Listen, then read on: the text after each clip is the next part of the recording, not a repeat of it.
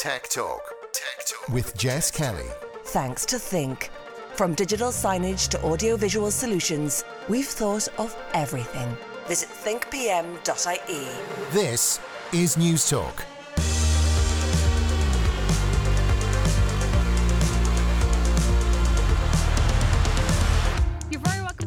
Tech Talk. This is Jess Kelly with you here on News Talk. Coming up this week, we'll get a progress update on the National Broadband Plan from David McCourt. Amy Connolly will talk about building her brand Sculpted. Plus, Ciara O'Brien will have a full rundown on Windows 11. As always, you can email the show techtalk@newstalk.com, or you'll find me on Twitter @JessKellyNT. And we're going to start this week with David McCourt, the man in charge of National Broadband Ireland. As I'm sure you know by now, they won the tender for the National Broadband Plan. Work is underway. Premises around the country are being fitted up and being prepared for connection. However, like most things across 2020 and 2021, the National Broadband Plan was impacted by the pandemic. I spoke to David McCourt earlier this week and started by asking him to give us an update as things stand in June 2021. Yeah, I'd be glad to. And Jess, it's a pleasure to talk to you. So when we first signed the contract, the plan was for 108,000 premises to be available for connection by the end of January 2022. So the end of next January, right? So in our in the process of rolling this out, and I think we spoke in January 1st of 2021 when we hooked up our first customer, but we've been 18 months into this, and of the 18 months, in 15 of those months we've been in COVID. So let's put that in a little bit of context. So what does in COVID mean? So our first contractor that we had signed up and spent a huge amount of time training his people was from the UK, and when COVID hit, he had to pull back and retreat back to the UK because he couldn't get his men and women into the country. So we lost our contractor, our primary contractor, and since then we've navigated it through COVID, and we now have 1,200 employees or contract workers and employees. But you got to remember that we first had to build a NOC, which we did in City West. We then had to build a test lab to make sure all this equipment works, right, Jess? Mm-hmm. You can't just You know, in our contract, the government said you have to build a test lab and a NOC so we can make sure that this thing's going to work. You can't just start stringing cables from pole to pole and expect it to work. But COVID happened, that we lost that first contractor. Obviously, it was difficult hiring people. Obviously, some real life examples. We used to have 2 men or women in a van to do survey work. And we bought one of the first POs I signed when we signed the contract was to buy hundreds of vans to get people out in the road in all the counties. And when COVID happened, you couldn't put 2 people in a van. So we had to double our order of vans. Well, when we went to order them, you couldn't get them because their supply chain was messed up. You got to remember, in our supply chain, Jess, there are big, tall things like poles, and there's long things like cable.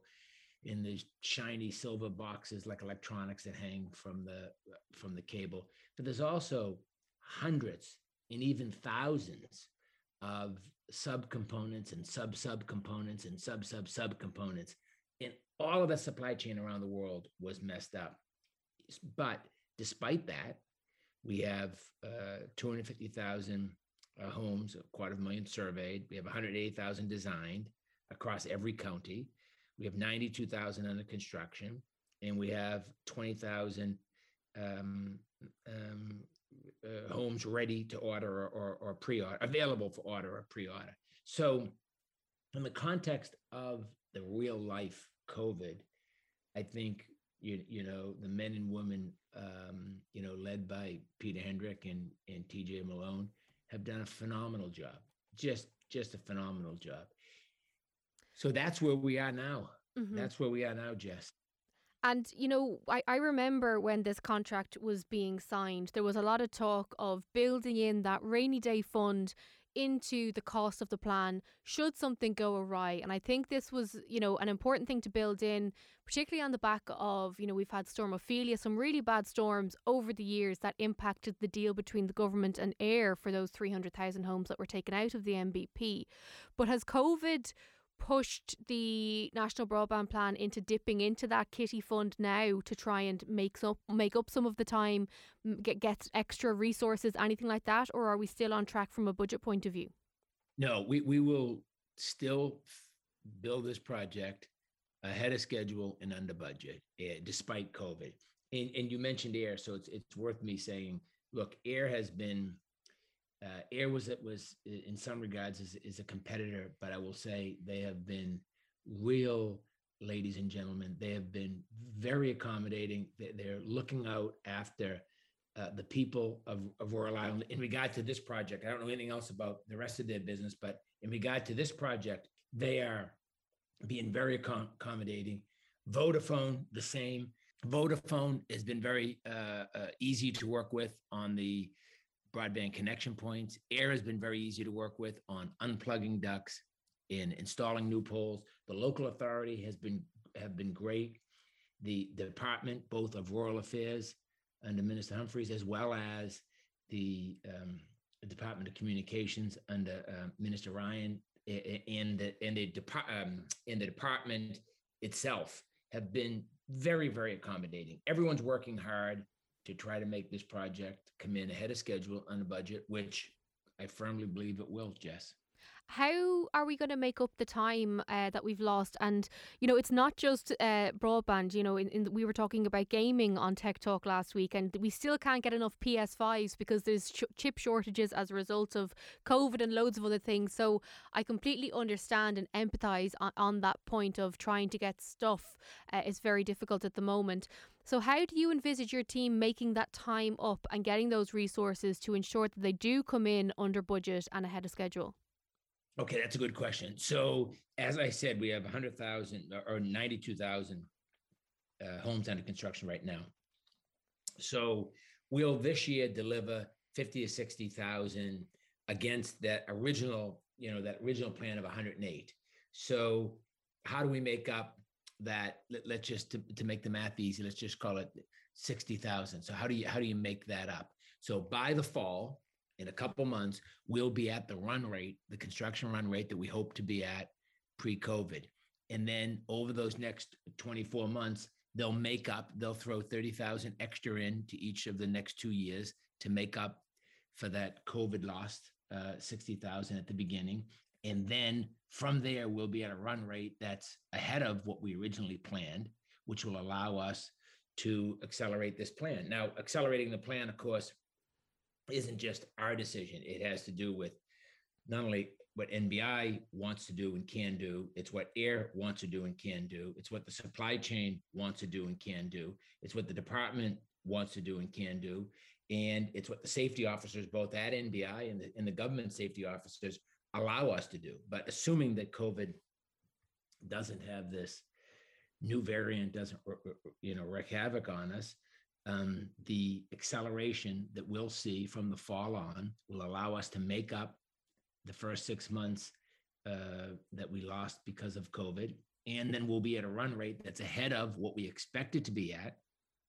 So we'll be able to make it up. So we'll end this year with about 140,000 homes under construction to 92,000 now. And it will just accelerate. It'll accelerate from there. I know a lot of my friends around the country visit the National Broadband Ireland website more than any other website in the history of the world because they're trying to figure out when you are coming to their town, when they will be ready for connection. Have you seen that growth in demand of requests and levels of urgency, I suppose, from different parts of the country as we've progressed through the pandemic? Yes, for sure. Last I looked, there was about 42,000 people that have signed up for updates on our website. So there is a real desire for people to understand when it's going to come. I'm talking to you from Royal Island. I'm in Clare. I'm not in the intervention area, unfortunately, but I put my postcode in and tried to figure it out, but I'm not in the intervention area. But everybody wants, high speed broadband. It's just it changes how you live your life. It changes healthcare, education, how you shop, how you do your school work, how you do your business work, how you're able to be more efficient, how mom and dads are able to do their job and deliver their work product and spend time with their kids or their parents or their neighbors or their friends. So it's the national broadband is, I like to think of it as the foundation, but the doors and the walls, the roof, the rest of the house is all the things you can do with that fiber, all the ways it will change the way we work, the way we play, the way we interact with one another, the way we roll out better healthcare, the way we roll out better education, the way we roll out better services. There is 44 retail service providers that have already been through our lab and approved. So that means there's 44 people that are now going to want to sell services to homes. And when that happens, you get more competition. And when that happens, you get lower prices and higher quality of service. That's just the way the world works. The more people that are selling similar products, the better those products get and the lower the price. So I think we'll see some really innovative, you'll see some young men and women in Ireland come up with really innovative products that'll transform rural Ireland. So rural Ireland does not have to go through what it has gone through. I've owned this house that I'm sitting in here now just for a quarter of a century, and I've seen my little village here be decimated by the fact that everybody gets up in the morning and gets in their car and drives to Cork or Limerick or Ennis or Dublin, but they don't work locally. So I see the butcher shut down, and I see the clothing store shut down, and I see the beauty salon shut down, and I see pubs and restaurants shut down. And that's just because, they become bedroom communities, and people don't like the commute, so they move closer and closer to the cities. Globally, pre-COVID, there were 3 million people a week moving or being born in urban environments around the world, which means that we're, as a world, as a globe, we're creating a New York or a London or a Hong Kong every 3 weeks, which is unsustainable from an environmental standpoint. It's unsustainable from a housing price standpoint. It's unsustainable from a congestion standpoint. It's unsustainable from a public transport standpoint. And now Ireland has the chance to show the world through a very aggressive, innovative program how you can revitalize rural Ireland, how you can bring jobs to rural Ireland, how you can help people start a business, grow a business in rural Ireland, and live there, live in a place, near their family and where they have a little bit of land and fresh air. So I think Ireland I think the rest of Europe will look at Ireland with envy and copy this type of rollout. And I know that, journalists have their job to do, and a lot of people want to talk about, whether or not, without any context, whether or not, NBI has been delayed, without any context around COVID. You wouldn't ask a publican in my local village, how his Guinness sales are this year compared to last year, because they're going to be down, because COVID has affected them. So COVID has affected supply chains around the world and affected everyone's ability to deploy capital and human resources around the world, and we're no different. But right now, we are on track to catch up the lost time and make it up, and then accelerate on top of that, assuming that the government safety officers and our own safety officers and the department and air and the supply chain are all able to go along with it, which I think they will. We'll be able to make up the lost time and accelerate. And that's the run rate that we're at right now, Jess. Well, that is good to hear. I was wondering, in terms of the rollout, we know that part of this was to connect sort of community hubs to give people a place to go to. I'm wondering, in the context of COVID, Has there been any discussion around ditching that stage and just focusing on homes, or is the community hub still seen as a vital hit to get done early in the process? That's a great question. We have 325 broadband connection points have been installed, 211 public ones, and 114 schools. We've agreed with the government to roll out 679 primary schools by the end of next year, which is an increase, an acceleration over the original plan, because they are popular.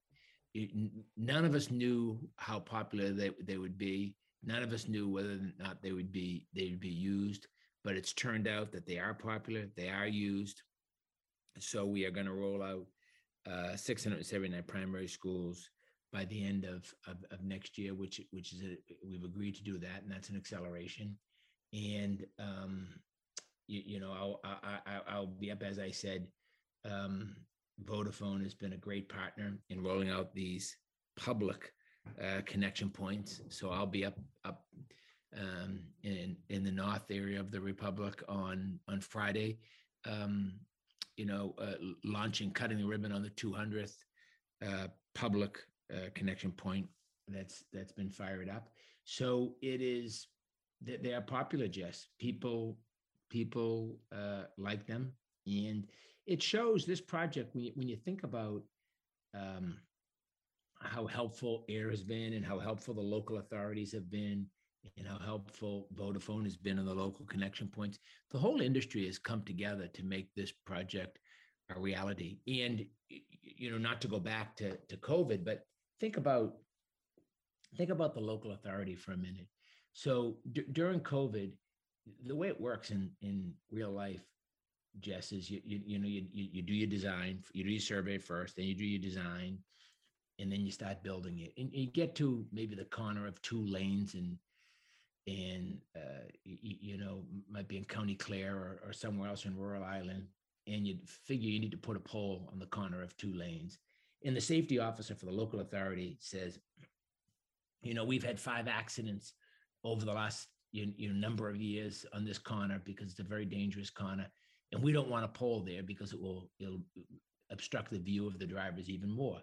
So in real life, pre-COVID, what you'd do is you'd say, okay, let's meet out there, and you grab a cup of tea and you get in your van and you drive out there, you meet the safety officer and you look at it, and he or she says, how about we move it 3 meters this way or 2 meters that way, and you take a can of spray paint out of your van and you make a mark where you're going to move it, and everybody's happy.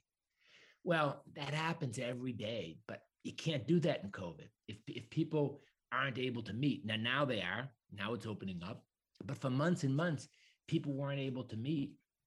So you were trying to do that over Zoom, and that was very, very difficult. And the local authorities have been very accommodating in trying to figure out how to navigate that through Zoom, as the tree trimming contractors have been, as the pole installation people and AIR cleaning out the ducts so we can use them. So everyone has come together to make this project a success, and they've all really been selfless in coming together to see it be successful. And I'll repeat, it will be successful, it will be done under budget, and it will be done ahead of schedule.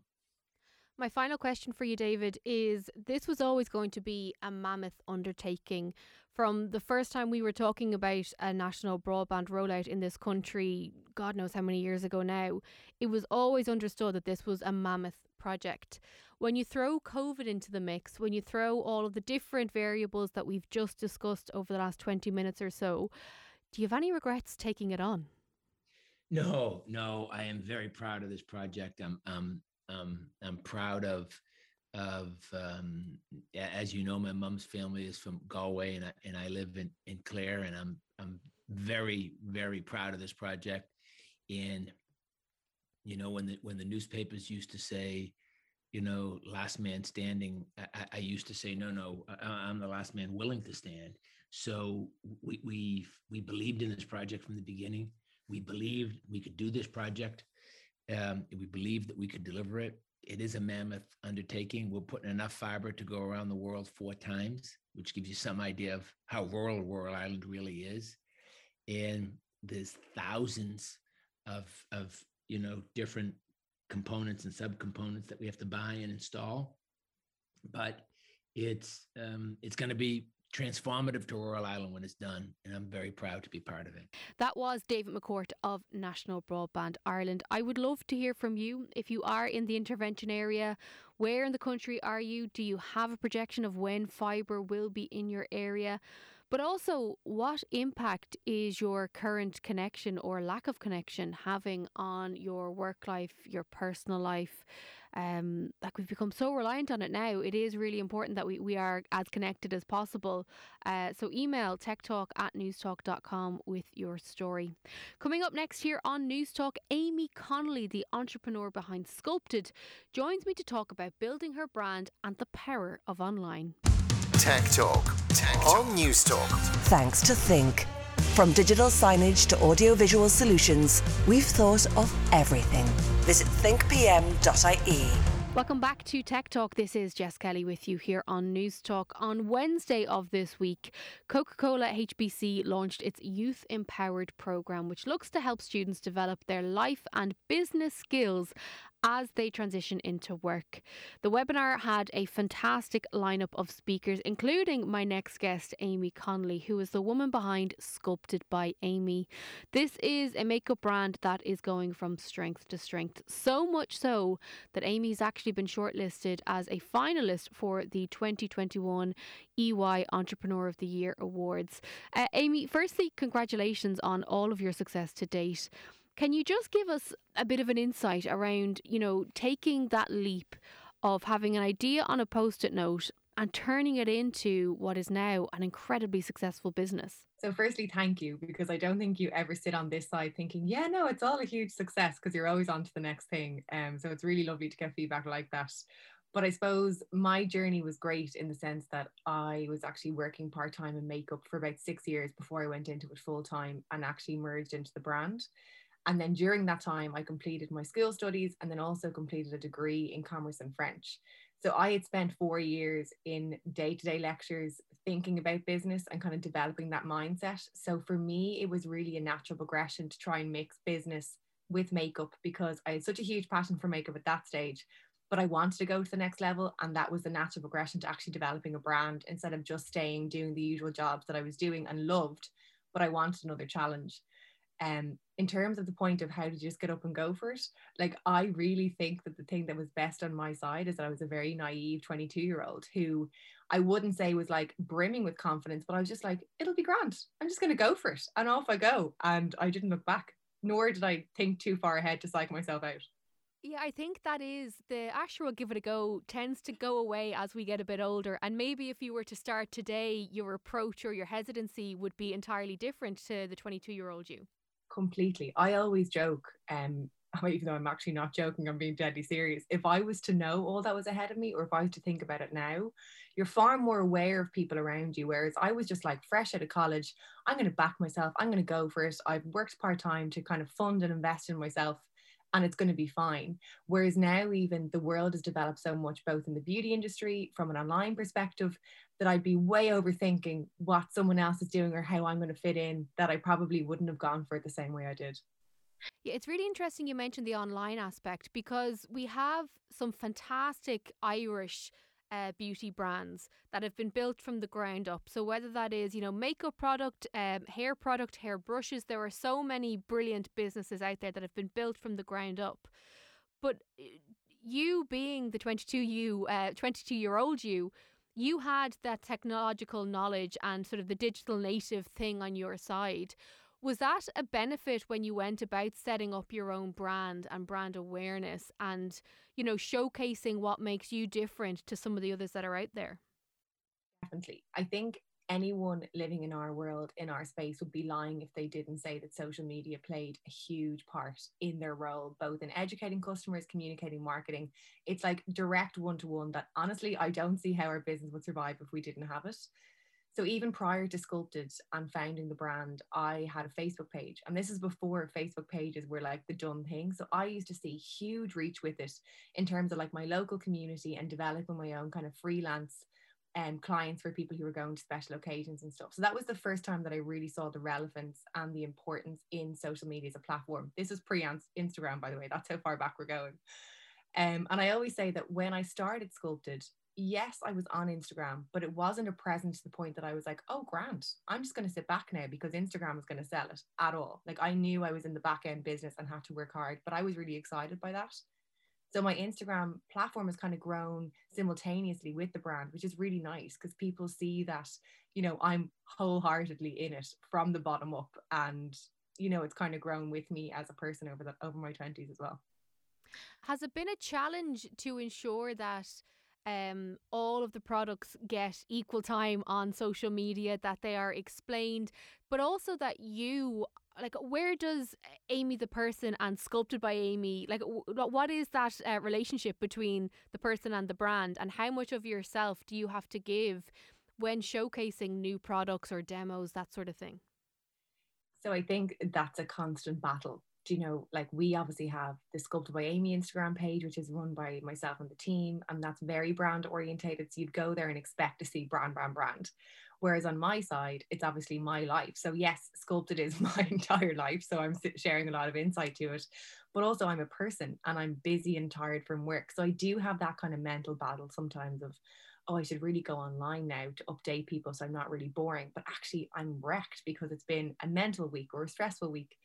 In terms of, I suppose, my level of detail in the education around products, naturally some products are going to absolutely soar and be bestsellers, which has been so interesting for us to watch. But as the team has grown, I've definitely been able to loosen my rein on the Sculpted page and really focus on my own and naturally bring people through the journey of what I'm doing day to day, which I think people find very interesting. Mm-hmm. I actually shared a behind the scenes video of a product launch. We had a recent one called Tint and Glow, from concept to market, just little snippets of the steps along the way, which absolutely blew up, which was so interesting because for us, we take it for granted. Whereas I think when you're watching it from a consumer's perspective, you're like, wow, actually loads goes into it, more than I realized. Yeah, that is quite nice. And the Tint and Glow product that you mentioned there, you know, when we're talking about social media and so on, like, I am useless when it comes to makeup, right? I am absolutely horrific. Like, we're doing this via Zoom call for those of you listening at home, and I look like I've been dragged through a hedge backwards. But everybody, I know I do, but everybody on Instagram seemed to be talking about the Tint and Glow product. And it was a really nice thing to see, in that it wasn't just about the product. People were also happy to be supporting you. And I think that is something that's the nice side of social media in particular, that we don't often talk about and celebrate, is that sense of community. And even if we've never met, if I follow you and I followed your success story, me buying one of your products, it is a nice little hat tip to the person, but also to the brand. And then I get something from it as well. Is that something that you really seem to sense? I think we constantly say how lucky we are with our community online, both from a customer point of view and also from a friends online, like influencers or press, etc. I think particularly in the last year and a half, people have been so backing Irish, and we can completely feel that momentum. And like you said, when people were sharing Tint and Glow, yes, obviously the product has to stand up to itself, which thankfully, touch wood, it did, but also it's that loveliness towards myself and the brand, which honestly is, and it sounds really cliche, it's so humbling. It's something that you can't replicate in other places. And we're very aware that as we enter new markets, we're not going to have that lovely niceness that we have in Ireland. And, you know, it's going to take a little bit more grit to kind of break through, which is fine too, but it's definitely something I'm super grateful for from an Irish perspective. As an entrepreneur, and as someone who's, I feel like, just on the cusp of the wave of that the business is going to go through in the coming years, how have you found your business acumen, and how have you found going into rooms, you know, whether you're making a pitch, whether you're at an event, whatever it is, have you felt fully prepared for the different scenarios that you, a young female entrepreneur in charge of a massively successful business, have been put in? I definitely feel sometimes like imposter syndrome. And I think that's just a normal, you know, your Irish heritage, it's always going to be in you somewhere. And in a way, it's probably nice because you don't take yourself too seriously either.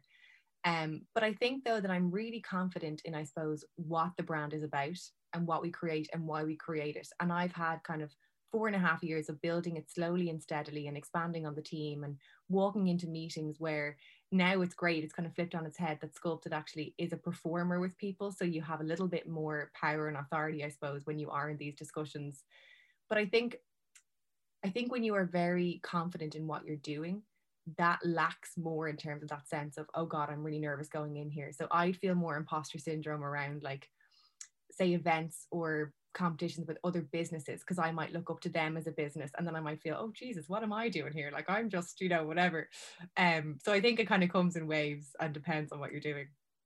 And as we are, talking about this event that you are part of, and we're trying to empower people to embrace that sense of entrepreneurship, is there advice that you would give to somebody contemplating starting now that you wish somebody had told you when you were on the cusp of kicking all this off?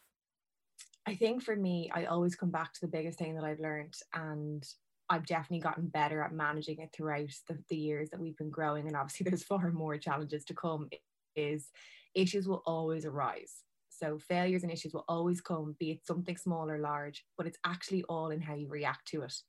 So at the beginning, I'm very much someone, and this is like fed through me since my school years, like I would set massive expectations on myself. Nothing to do with anyone else. It's just my own goals. And if I don't achieve them, I'm so hard on myself. So I know that comes part and parcel with driving and having ambition as an entrepreneur, but sometimes it's a little bit unhealthy because you're not giving yourself a break. So at the beginning, when things might have gone wrong or not as planned, I would be so devastated about it. Whereas actually it's all fine. And to be honest, I feel like you're constantly firefighting in this role anyway. So it's just a matter of how big the fire is and how much stress it's going to take. So yeah, I think how you react to problems is a massive, massive thing that I've learned. And I wish I told myself earlier on.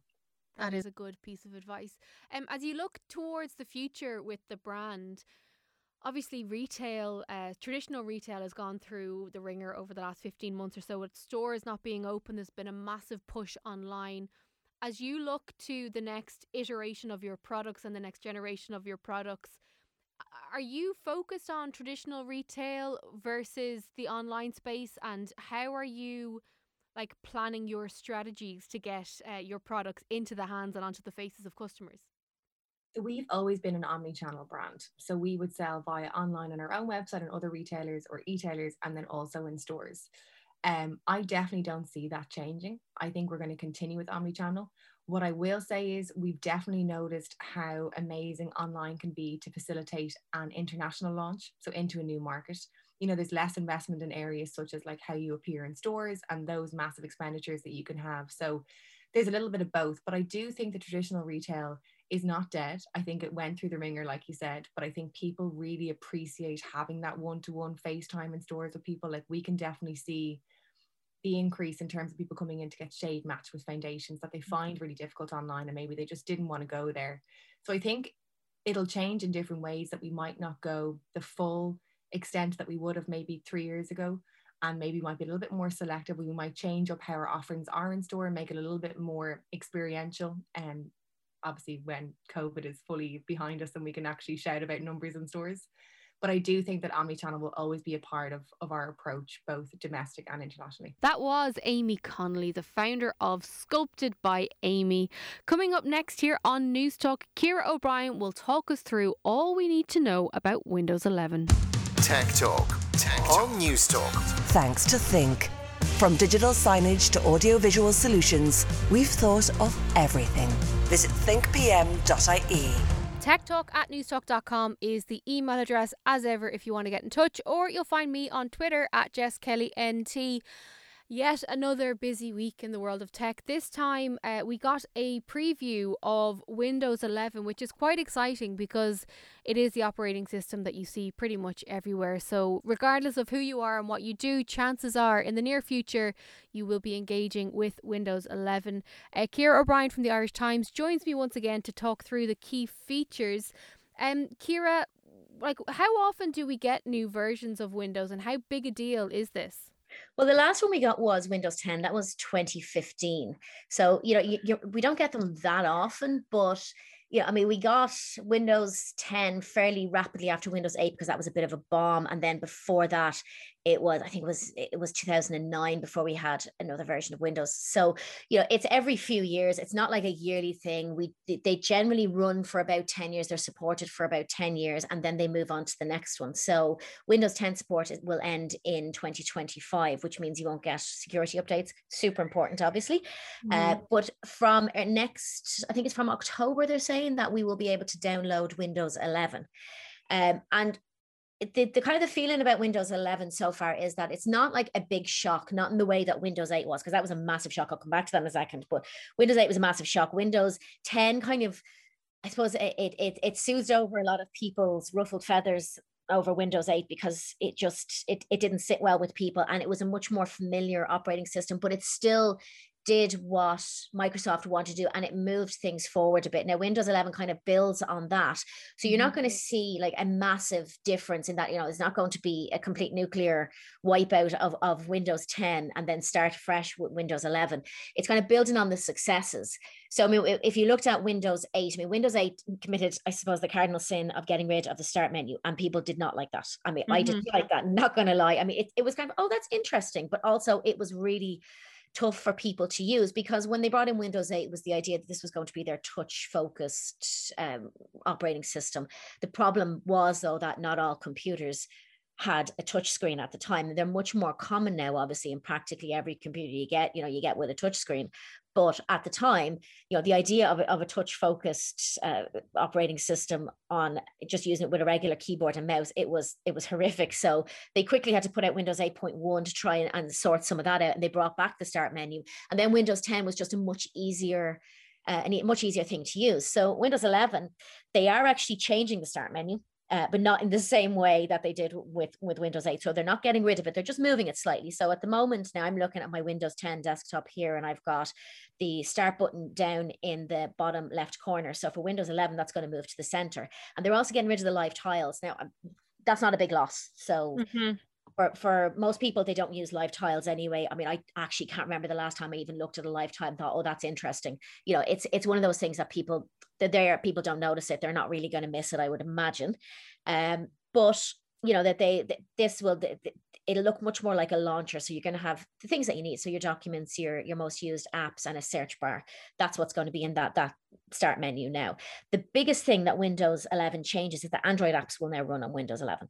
And that's huge. Yeah, this is really interesting, because when I looked at the bits and pieces that are out there about Windows 11, it struck me as not as dramatic, as you say, as Windows 8, but a definite shift to bring more of the mobile usability of an operating system onto a PC or a laptop. And I think it's a very smart move on their part, particularly when Apple are bringing the iMac back and trying to, make that a little bit more fun, a bit more eye-catching. I think having that Android capability on Windows is going to be a massive draw for a lot of people. Well, when you think about the amount of Android devices that are out there, there's billions of them. So yes, I think that it's a smart move. Look, Microsoft has been trying to integrate the mobile and the desktop experience for a while. We've had the kind of the move for universal apps. They tried their own mobile operating system. That didn't work. So, I think maybe bringing in the Android apps will help. And it's not just Apple and Microsoft that have been trying to kind of blur the lines between desktop and mobile. I mean, you saw with Samsung as well, a lot of their things. The whole point is that people don't just work off one device anymore. They don't work off a desktop or a laptop or a mobile or a tablet. They work off several. I mean, I know you would be the same as me in that you have multiple devices. So being able to access things across those devices, that's a huge thing, and it makes everything that bit simpler. Yeah, and it makes a lot of sense. I think it's the surprising thing is actually that it's taken this long for them to do it. That would be my overarching thought. So I'm thinking now about, the other ways that we interact with the operating system. Are there going to be any other tweaks or quirks to it aside from the moving of the start button from the left to the center? Well, actually, one thing that I did notice, and it's going to be very handy for a lot of people, is that they're going to bring in, say, like a universal microphone mute button. So I don't know about you, but the number of different apps I use that have microphones, say for Teams, Zoom, all that stuff, that is now going to go into, it's basically going to be a universal control for that. You hit that button and it mutes all of them straight away. They are also, they're going to make the updates a lot easier. This is my personal bugbear. I absolutely hate, you know, when it's usually when you're doing something really, really important and they decide that this is the time that they're going to install that critical update that's going to take 10 minutes and keep turning your computer on and off. And it's usually when I have to file something and I'm on a deadline. It basically what they'll do now is they're going to make those updates a lot smaller, so about 40% smaller. They will run in the background. So it's kind of going to be a bit more, I think, like probably like a Chromebook where you don't really notice them happening, which I think is going to be, you know, that's going to be amazing. They are going to make some changes to the user interface. So a little while ago, there was a project and that was supposed to be for, you know, the dual screen devices that were coming out, and it was Windows 10X, and that was actually shelved, but they've taken a lot of what was in that Windows 10X and brought it into Windows 11. So, you know, there's little tweaks. So as I said, they're getting rid of the live tiles. They're also going to have snap layouts, which will snap windows into, remember, if you have like 5 different windows open and say you work across multiple monitors. So you have 2 screens side by side. You like to work in certain programs on one screen and keep everything else on your main screen. It will remember that. So you won't have to set it up every time, because that's usually what happens now at the moment, is you have to kind of set things up and make sure that your desktop is laid out the way you want it to be laid out. Every time you open it up, or at least I do. Maybe I'm doing something wrong. They're also going to bring in widgets. There's a certain amount of widgets in Windows 10, but they're kind of developing this even further. So you'll be able to swipe in and you'll have widgets for news and, you know, all that kind of thing. So basically all your updates will be there. And that's kind of a bit like the iPad in PadOS. I'm blanking on names at the moment, but PadOS. You know, so they basically got that that kind of little useful window. So you swipe in, you can see it, you can get all your updates in one place. I like the widget thing, and you know, it's funny, I definitely thought of the iPad when I saw the widget. So for those who don't know, on the iPad, when you have it in a certain orientation, on the left hand side you can see certain things that you pin and things that you use. So whether that is your calendar, the weather, reminders, any of the apps, basically you can kind of create widgets for. But it also did remind me a little bit of Windows 8, you know, that kind of swipey in function. So it seems like while Windows 8 was absolutely a flop, I think they are building upon Windows 10, as you said, but then looking for those more mobile, touch-focused, I suppose, layers that they can add into Windows 11. And I have to say, I really like the look of it so far. Yeah, and I think, look, if it's really going to go between you and your sleep, that the start menu is now in the middle, I think you can move it back as well. And I think that's something that Microsoft learned from Windows 8, that, you know, sometimes people like the classic look. And I mean, I'm gonna be honest, the first thing I did with pretty much every other version of Windows was change back to kind of the classic layout. So again, that would be the reason why the idea that live tiles are now going to go is not really going to bother me too much. You are going to see more modern icons as well, though. Like they're giving, they're updating some of the icons. That may, you know, kind of may disturb some people, but again, it's not the end of the world. File Explorer, it seems to have got some tweaks as well. I mean, look, we'll see what eventually makes it into the final version, because sometimes they try out these things and they never see the light of day. There is also a tablet, that kind of tablet mode, the idea of having a separate tablet mode and a separate desktop mode. It's more subtle now. There's kind of like a full screen thing instead of it asking you every time, do you want to change to tablet mode? And there being a very obvious change in your screen when you say, if you detach a keyboard, if you have like a 2-in-1. Teams is going to be integrated into the Windows consumer version, which kind of leaves Skype a little bit up in the air. Mm-hmm. And I'd say that's also going to irritate some of Microsoft's rivals, because obviously there is a bit of a tussle there between Teams and Slack. So it's I mean, look, in general, then, like, you're just talking about small things like, you know, the transparency of it. They're kind of rounding out all the sharp edges in the user interface. It's basically just a cleaner look. But a lot of it is going to be familiar. If you're a Windows 10 user, this is not going to be a massive shock.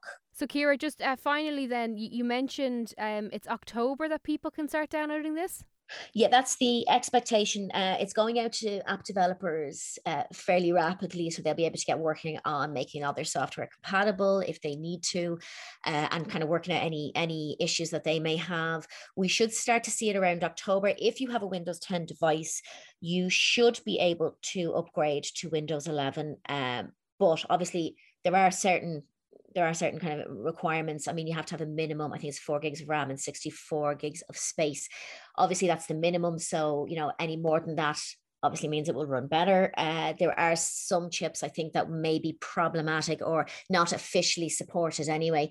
But basically, on the whole, most people who can run Windows 10 now should be able to run Windows 11, which is, that's a good thing, because there was a big change with some of the operating systems. There was a big jump in requirements and what you actually needed to run it. So a lot of people couldn't upgrade their old systems to a Windows 10, for example.